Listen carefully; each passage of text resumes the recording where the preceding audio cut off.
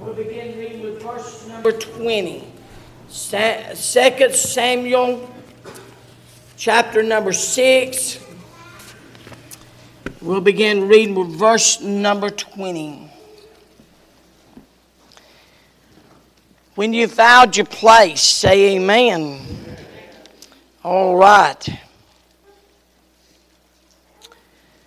Then David returned to bless his household.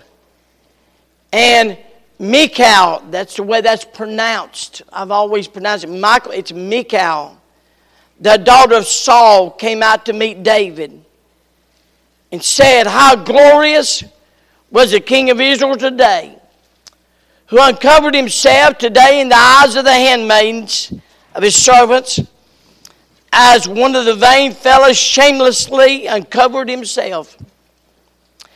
David said unto Michal, "It was before the Lord which chose me before thy father, and for all his house, to appoint me ruler over the people of the Lord, over Israel. Therefore I will play before the Lord.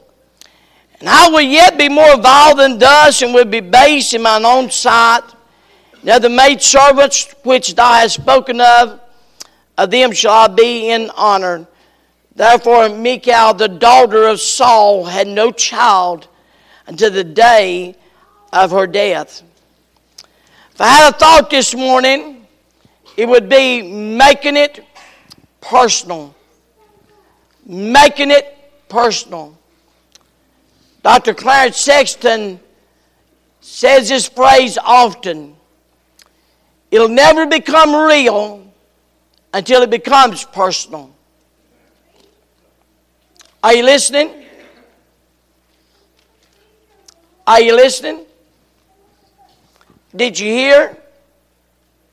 It will never become real until it becomes personal. Brother Watts, how about you praying? Heavenly Father, Lord, we thank you so much, Lord, for allowing us to be in your house today. We thank you, Lord, for all this has come. And Lord, allow us time, Lord, for preaching the word of God. And I pray, Lord, you help our pastor, Lord, and Lord, with fresh oil. We give him power, love, and liberty. And the Lord, lift the lips and pray that you can in his heart. That he's going to receive what you have for us today. Dear God, apply in our heart that we might grow thereby. And Lord God, we pray for that, Lord, that may be here this morning, dear God, lost and none of them without you. Please come speak to our heart. Lord, you know the need, and help them, Lord, to see the need of the Savior. And Lord, we pray tonight, Lord, your good, great, and precious will be done. Lord, we give you all, dear God, the honor and the glory for all that's said and done. In Jesus' name, amen. Amen. You be seated. The truth was that the ark had been out of place for quite a while. Now Israel had the king in place. David was in his rightful place. And the day came that God put it in his heart to go bring that ark. That little box that represented the power and the presence of God back to Israel. It had been stolen by the Philistines, and of course, what was a blessing to God's people became a curse to them. And they had sent it back, but nobody had retrieved it. Nobody had brought it back to its rightful place. David had his heart to bring this ark back to its rightful place. And of course, we'll not go through the whole story, but he goes to get it, and because the Philistines have put this ark on a cart, he decides to build a new cart and put this ark on. And yet, it wasn't very long, very far, where God showed his disapproval. As they were driving the cart, it began to shake, and Uzzah put his hand against it, and he was killed instantly. David got afraid, and he put this in the house of Obed-Edom. He didn't know what to do with it. He's concerned, and what a challenging time. And I like what he did. He just put it in the house of Obed-Edom, and he went on back and he's pondering this, and word comes and about the kingdom. And his servant said, yes, David, everything's doing fine, but we don't understand all of it, but I mean, Obed-Edom down there, he's being blessed. I mean, his fields are greener than everybody else's. His wheat's taller, barley's taller. Said everything about Obed-Edom, he's being blessed. We can't understand that at all, but everybody around Obed-Edom's, nothing's like where he's at. And David begins to understand it's because of that ark. So he begins to read the Word of God and realizes how God said to handle that holy thing. He was to put 2 staves through rings, and it was to be carried on the shoulders of the Levites and the priest, and to be carried. It was never to be put on a new cart. By the way, we don't need new carts. We just need to do it the way God said do it. And so they're bringing this thing back in to the Israel. And while they're doing it, they're having a time. I mean, they're shouting, singing, playing instruments. And I'm talking, David's a dancing before the Lord. And they're just having a time. I mean, God's just blessing. They're praising Him with every fiber of their being. 2 Samuel chapter 6:15. So David and all the house of Israel brought up the ark of the Lord with shouting with the sound of the trumpet. And the Bible says that as soon as David had made an end of offering, burnt offerings and peace offering, he blessed the people in the name of the Lord of hosts. Then he did something. He dealt among all the people, even among the whole multitude of Israel, as well as women as men, to everyone a cake of bread, a good piece of flesh, and a flagon of wine. So all the people departed, everyone to his house. I mean, they've been worshiping, praising God. So David begins to disperse the crowd, and he takes every family, and he gives them some bread, some meat, and some wine, and they're rejoicing while they're going home. Isn't that something? And David, the Bible says, is wanting to go home and bless his house. He's excited. He's thrilled about all that God has done. He's not just satisfied with what he got at church. He's looking to take it home with him. He's got some babies there and some people there in his family that they need to know how great a God he serves. However, when David gets home, he finds not everyone wants it brought home. As a matter of fact, when he gets home, he gets hit square in the eyes with someone who's not made it personal. So you can say a lot about David, but David hadn't made it personal. But when he gets home, he faces someone that's not. It's amazing how quickly a time of revival, a glorious time, the enemy shows up to hinder and grieve, pour cold water on the great man of God. No doubt, some of you will go home and run into exactly what David did. On one occasion, D.L. Moody received a note. He opened the note and he found only these words, "Fool." That night he got up before the congregation. He said, "I've received many notes without a signature, But this is the first time I ever got a note from someone who signed their name, and that's all they did. Someone had said to avoid criticism, say nothing, do nothing, and be nothing. A lot of truth to that. But I want you to know what David found.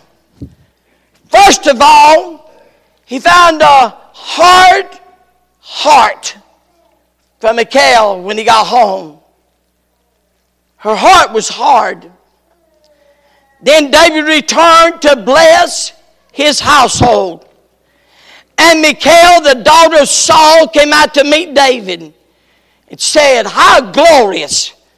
Now she's being ugly.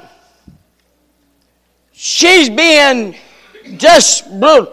Her tone and her words, and basically saying, well, just how, bless God, what kind of show you put on today? Very critical. How glorious was the king of Israel today, who uncovered himself today in the eyes of the handmaids of his servants, as one of the vain fellows shamelessly uncovered himself. It had been one of the greatest days in the nation of Israel and in David's life. And that word bless means he intended to come and get his family around and share with them what God had done, and for them to all rejoice together. And bam! He faces Michal. She's critical. She's just outright ugly.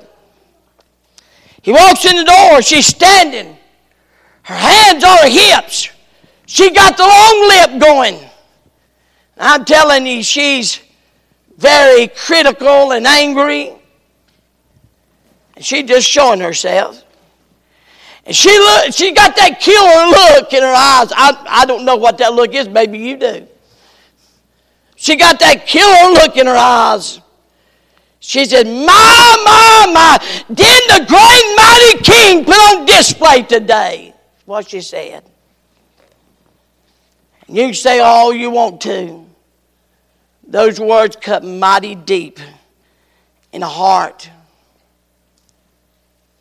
It's usually true that Satan's got a Michal to meet us whenever we want to rejoice in the Lord and seek to glorify Him.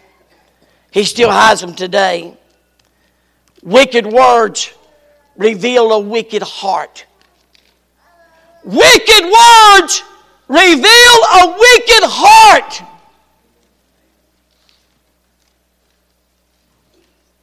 I noticed something here. Why was her heart so hard? Notice with me, first of all, her position. And as the ark of the Lord came into the city of David, now I want you to notice these next three words. Michal, Saul's daughter. Don't miss those words. Saul's daughter. Looking through a window, saw King David leaping and dancing before the Lord, and she despised him in her heart. Now, Michal was first of all David's wife. But it's interesting. There's only two places in the Word of God that Michal is called David's wife. When Saul was trying to kill him in 1 Samuel 19, Saul also sent messengers into David's house to watch him and to slay him in the morning. And Michal, David's wife, told him, saying, if thou save not thy life tonight, tomorrow thou shalt be slain. So she fixes him up and hides him, and he escapes. Then in 1 Samuel 25:44, then Saul had given Michal, his daughter, David's wife, to another man, because David had fled. So Saul gives her to another fella. But there she's called David's wife. Every other time, over 20-some times, she's called Saul's daughter.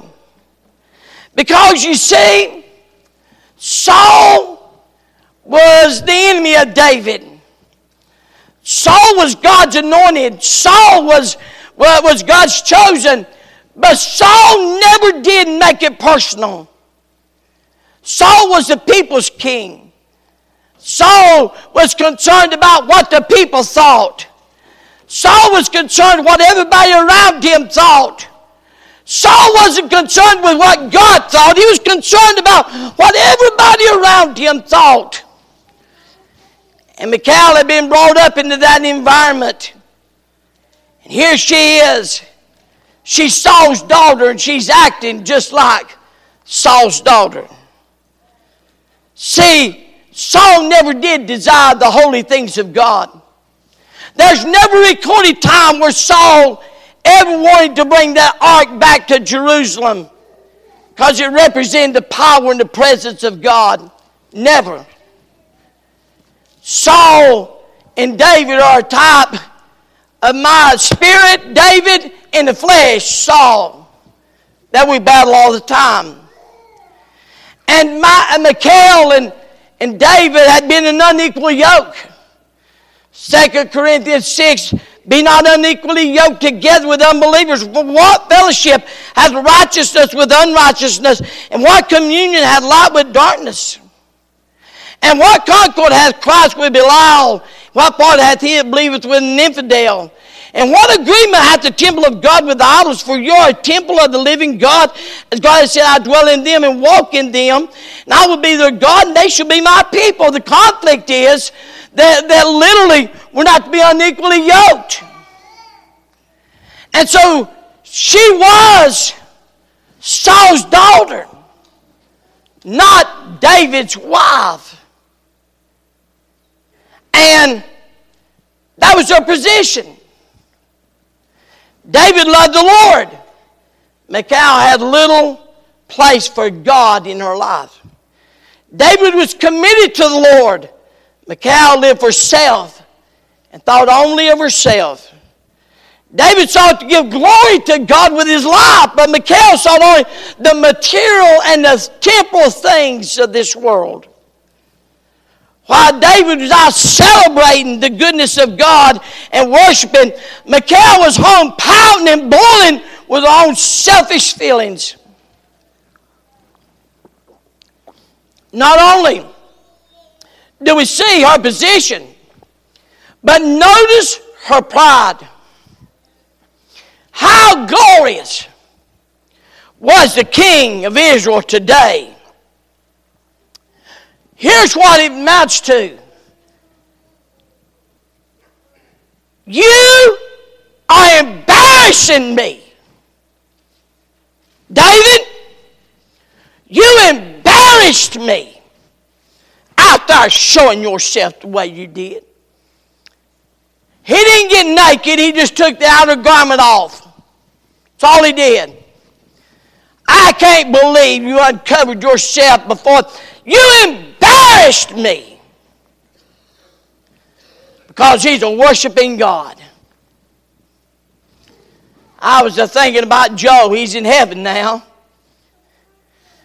But if you'd been eating lunch with Joe, he started praising God, it embarrassed you? Would you be embarrassed by that? We went out to eat with a bunch of fellows one time at school. This fellow wasn't quite right. We're in the restaurant, it's packed. Someone said, how about you praying? He said, okay. He got out there, bowed down, Lord God, I pray, just as loud as he could.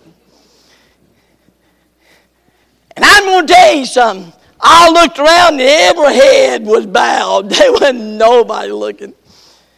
You know, would you have been embarrassed by that? Do you get embarrassed? She was embarrassed. I can't believe you acted like that. I can't believe that stinking, rotten, hellish pride. Pride goeth before destruction, and a Holy Spirit before a fall. If this morning, probably won't happen, but this morning, if in the choir God had got a hold of somebody that happened to be married to you and just had them a Holy Ghost fit, would you have been embarrassed? You would if you had a hard heart like Michal had. She had a hard heart. But I know something else. I know something else.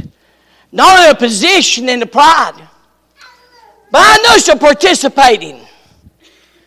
So David and all the house of Israel, hold it. Where's she at? Why is she not with him?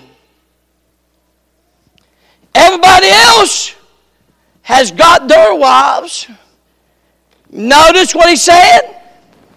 He said, I give him some bread, I give him a loaf of bread and a steak and some wine, along with the women. That was the ideal that every man was there with his family, his wives. But where's she at? I'll tell you where she's at. She's standing looking through a window as a spectator. She's not participating. She's a spectator. Oh, has the idea? That contempt didn't start when she looked through the window. That contempt started when she bowed up and rebelled, says, you go, I ain't going with you. That's when that contempt started. She didn't participate. She just become a spectator. You know, I've been in meetings, been part of meetings where God's just showing up, and I wasn't bothered with it whatsoever. I was part of it. And I enjoyed it.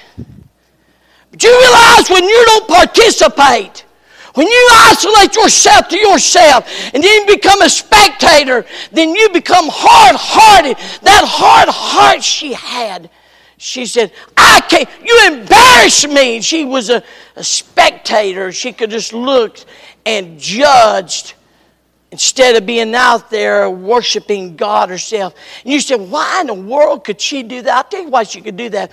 Because she wasn't saved. She didn't know the God David knew. She didn't know the Savior that David knew. She didn't know what it was to worship the God that David worshiped. She didn't know. Do you notice why the choir was singing? Hands that went up. Some of the ladies are weeping. Did you notice that? You said, why are they doing that? I'll tell you why they're doing it. Because something personal in their heart. And you know why you couldn't do that? Because it's not personal. It's not personal. She don't become real until it becomes personal.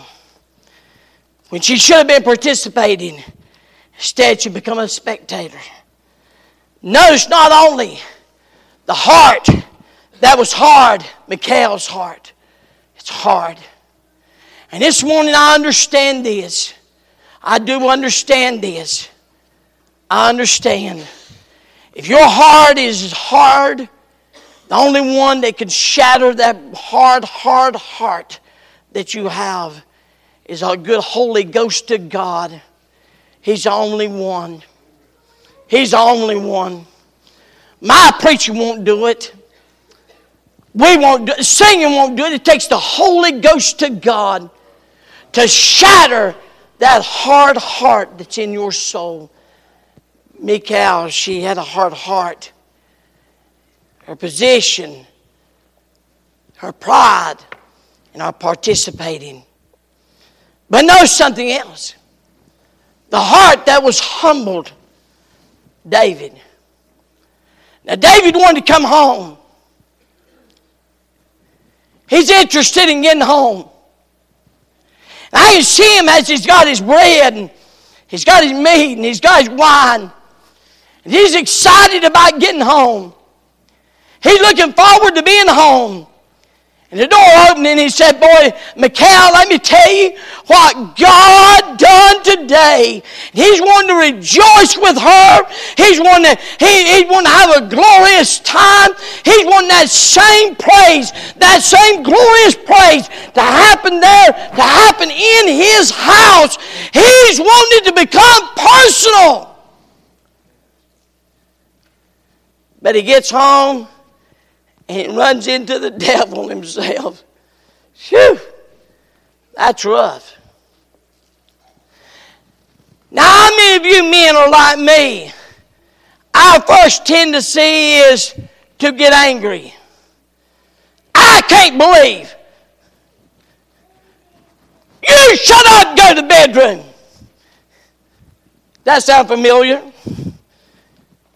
Our first movement would be for anger. But it wasn't David's. His first thing he did was it settled what had become personal. It made what had become personal more personal. Notice what he said to her. Here's what he said. He said, first of all, David said unto Michal, it was before the Lord. The next statement gives us insight of why she's upset. The next statement tells us why her heart is so hard. Which it was before the Lord, which shows me before thy father. Now we're seeing why that heart is so hard. He knows. David said, I know why you're acting the way you do. Because the Lord chose me instead of your father. As a matter of fact, he took your father out, chose me.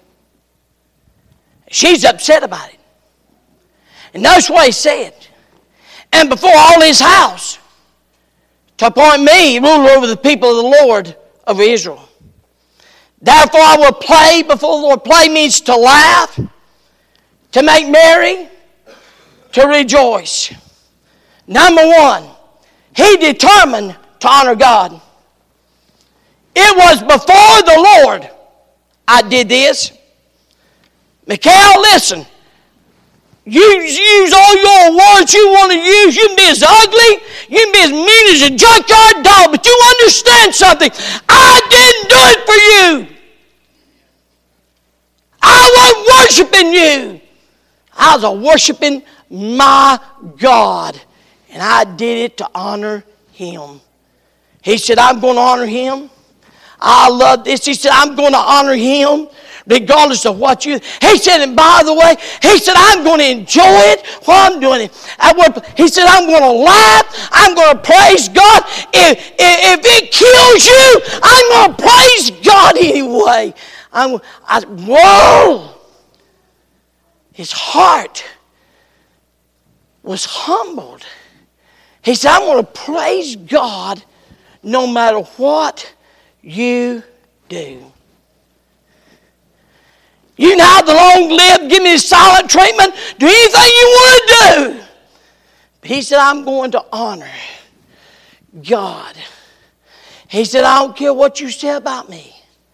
I'm going to continue to praise the Lord and rejoice in him for what he has done. I'm sorry. I'm sorry. No matter what you say, no matter what you do. Black preacher had some dear sweet saints in his church, and he started preaching, and they start circling around into praising God. I mean, 2 or 3 of them. One Sunday morning, he decided to find out who's real. First one coming around, he said, Stop! Shut down! Shut up! She got the old long lip and sat down and shut up. Kept on a few minutes and said, shut down! Shut up! She got the long lip and sat down and shut up. Started on coming around and said, shut down! Shut up! She said, I would if I could, but I can't. He said, then just help yourself. You know what? When it becomes personal, are you listening? When it becomes personal, you'll learn to honor God regardless of what anybody else in this world chooses to do. You'll honor God. I'm going to honor God with my life. I want to honor God everywhere I go. I want to honor God in everything I do. I just want to honor God. I want my life to be an honor to Him. Notice something else he said. And he said, you think I embarrassed you now? He said, sister, hang on just a little bit. I'm going to embarrass you more. He decided to humble himself more. Not less, more. And I will yet be more vile than he said, if I embarrassed you now, he said, you might better just think about what you're going to do. Because he said, I'm probably going to embarrass you more. He said, I'll be more, and will be base in my own sight. You know what he's saying? I don't care what you or others think about me. He said, what you say about me, what you think about me. Some of us are so proud. Some of us are so proud. We're so concerned with what everybody thinks. And the reason being is because you worship a God. You serve a God. You say you're saved. I don't know if you are, but you say you are. But you worship a God that's never become personal. Because if it ever becomes personal, you really won't care what anybody else thinks. It becomes unimportant. You realize right real quickly, it ain't about you. It ain't about you. Whoa, boy, that's a slap in the face. It ain't about you. It's about Him. And I will be base in my own sight. And the maidservants, which I have spoken of them shall be had in honor. You said, you embarrassed me and the maidservants were embarrassed. He said, you lied. They're going to be more thrilled than I'm honoring God and I'm humbling myself before God. He said they're going to be more thrilled. The maids, you know what he's saying? He said, ain't there's no one else all in a tizzy but you. No one else is in a tizzy over this. The servants are not bothered. He said, as a matter of fact, they're over in the corner talking, what has God done for our king? What's God done for the king? Where's He been? Man, He's been a worshiping. He's different. Something's changed. Something's happened to Him. He's been a worshiping God. They're going to be talking about an honor. The only one that's embarrassed, Michal, is you. And if you've got a hard heart like Michal, the only one embarrassed is you. Not everybody else. See, we'll have to bring everybody else into it. Well, I tell you what, some more people are talking. Who's talking? Well, I'd rather not say, oh, shut up! Truth is, ain't nobody talking. Just you. The reality is, when you get a humbled heart, boy, it moved him, it changed him. He come in this thing, it's personal. David said, that word thou means to take lightly. Means to take lightly. You know what do us well? Are you looking this way? It would help you to take yourself lightly. It really would. You know, the reality is, somebody said he knows we're made of dust. And you put water in dust and it becomes a mud ball. And you know, we might as well just take ourselves lightly. Not take it too seriously. Boy, he said, I'll be more vile. Vile means take lightly. He said, I'm going to humble myself even more. I think that David was thinking something like this. David got to thinking about where God had brought him. Perhaps he got to thinking how God had protected him when Absalom wanted to take the kingdom. He got to thinking about how the Ahithophel's counsel was turned to naught just because he asked God to do it. He got to thinking how that he was unworthy to be king, but yet he was. I think he got to thinking about how good God has been in his life.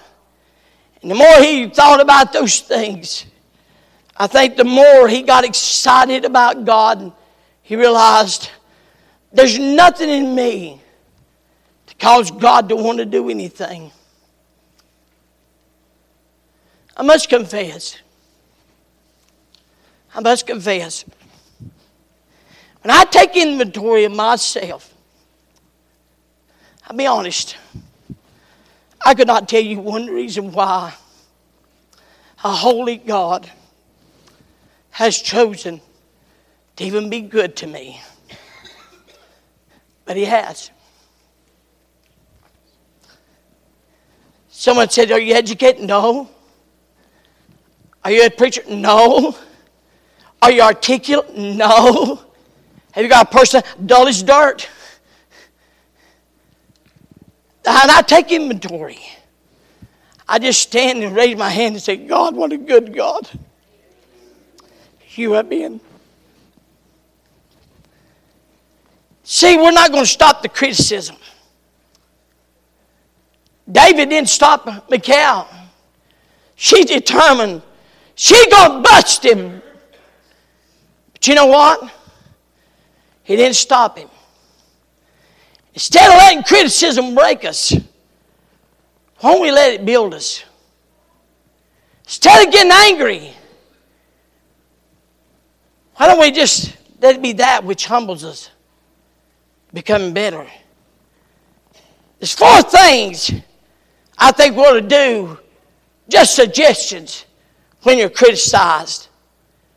Let me give them to you right quick. Number 1, commit the matter instantly to God.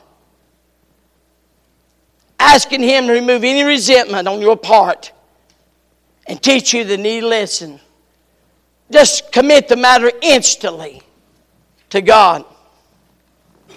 Number 2, remember that we're all great sinners. And the one who's criticizing us, if they really knew us, they'd have something to criticize. If they knew the worst about us, because we're all great sinners. Number 3, if you made a mistake or committed a sin, humble yourself and confess it to God and anyone you've hurt. Just get it right. Just get it right. And leave it there.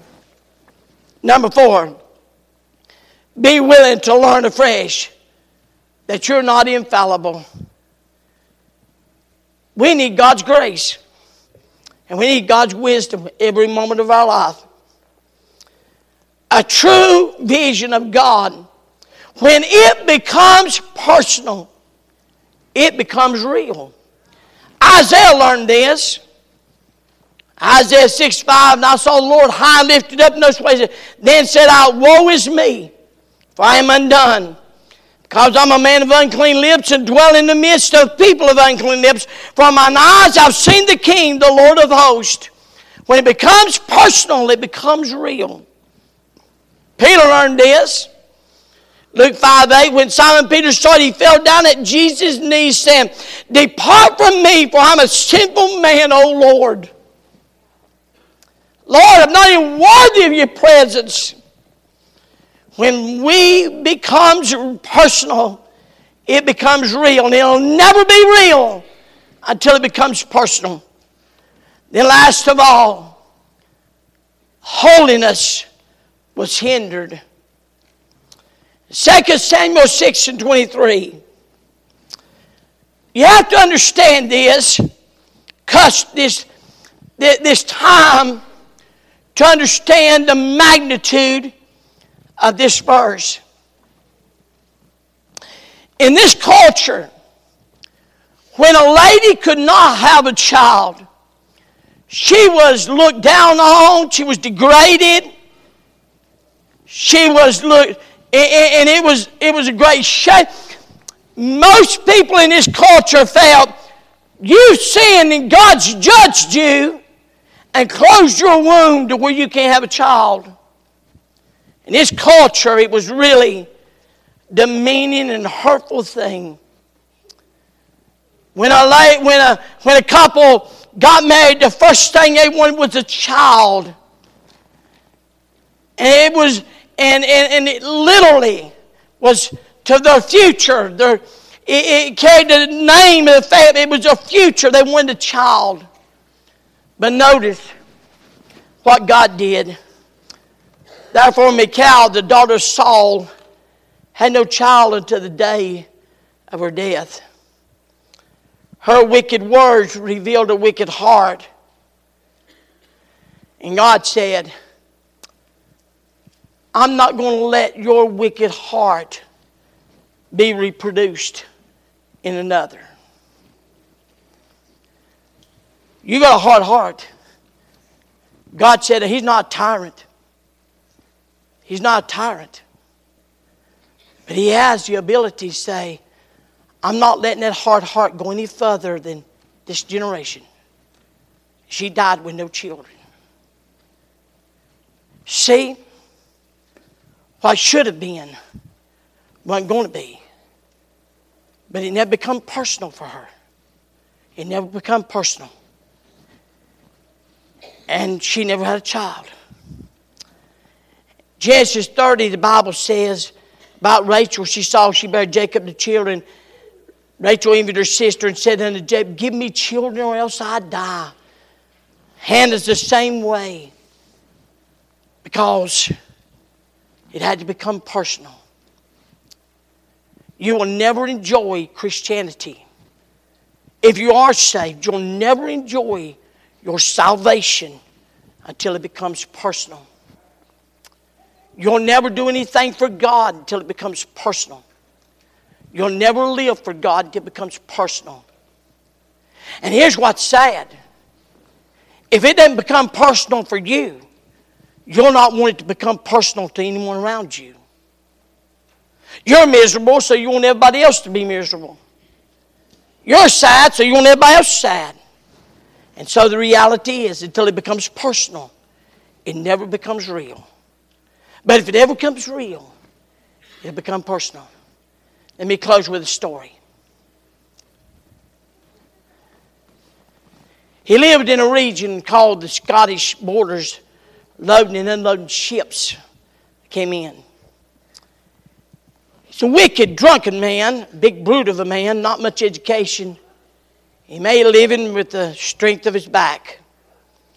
He'd only come home a few times a year. Yet most of the time his family hated to see him come because he would come and start drinking. And when he was drinking, he was violent and ugly and would beat them. And the whole house was turned upside down until he left. On one occasion, the church had set up a tent down below their house. When he come home and started drinking, come church time, they began to sing. He started cursing and swearing. I didn't come home to listen to that black and white Jesus music. I tell you what I'm going to do. If I start that music tomorrow, I'm going down and bust some heads.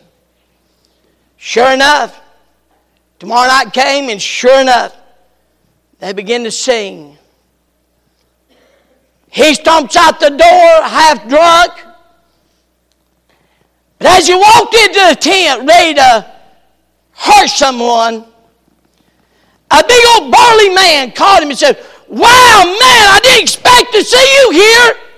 Will you just come up here and sit with me and the young'uns? He's a man that he worked with on the docks. So he grabbed him by the arm and took him to the front pew. For the next hour, a bony-fingered preacher slung him over hell, told him everything he was. When the altar call was given, he came and he asked Christ to come in his heart. And he spent time asking the preacher, what am I supposed to do now? He said, well, you need to read your Bible and you need to pray. You need to have a family altar. So he's coming back up the road. He's sober now, singing Amazing Grace. And his wife hears him coming. She knows what's coming. She knows there's a beating in line. So she tells the kids to run and hide in the bedroom. He walks in the door. She said, old man, just go to bed. Don't hurt us tonight. Just go to bed.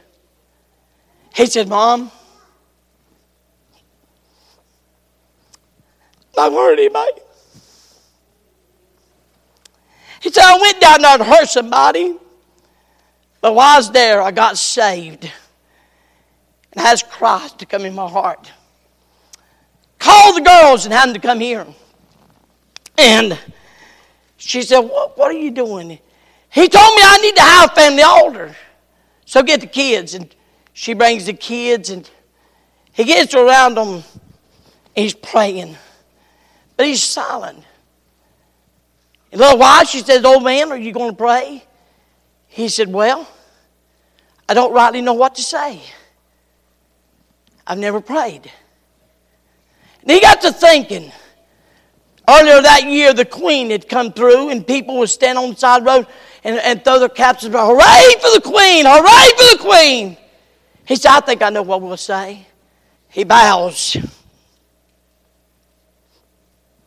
starts saying, hooray to Jesus, hooray to Jesus, hooray to Jesus. Because you see, it had gotten personal. You know what we need this morning? Be the greatest thing you ever done in your life.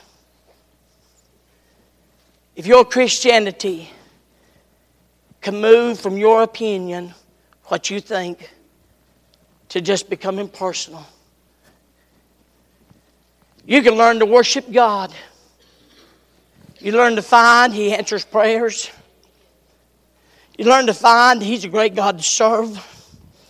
You learn to find that He can answer to every issue you have in your life. And then on top of it all, He just does things you don't expect Him to do, just to put on display His greatness. This morning, it needs to become personal. No. Quit that. Quit. Trying to decide what somebody else ought to be and what somebody else ought to do. And won't you make it personal for you? Not somebody else, you. And it'll never become real until it becomes personal. Let's all stand to our feet. Every head bowed and every eye closed.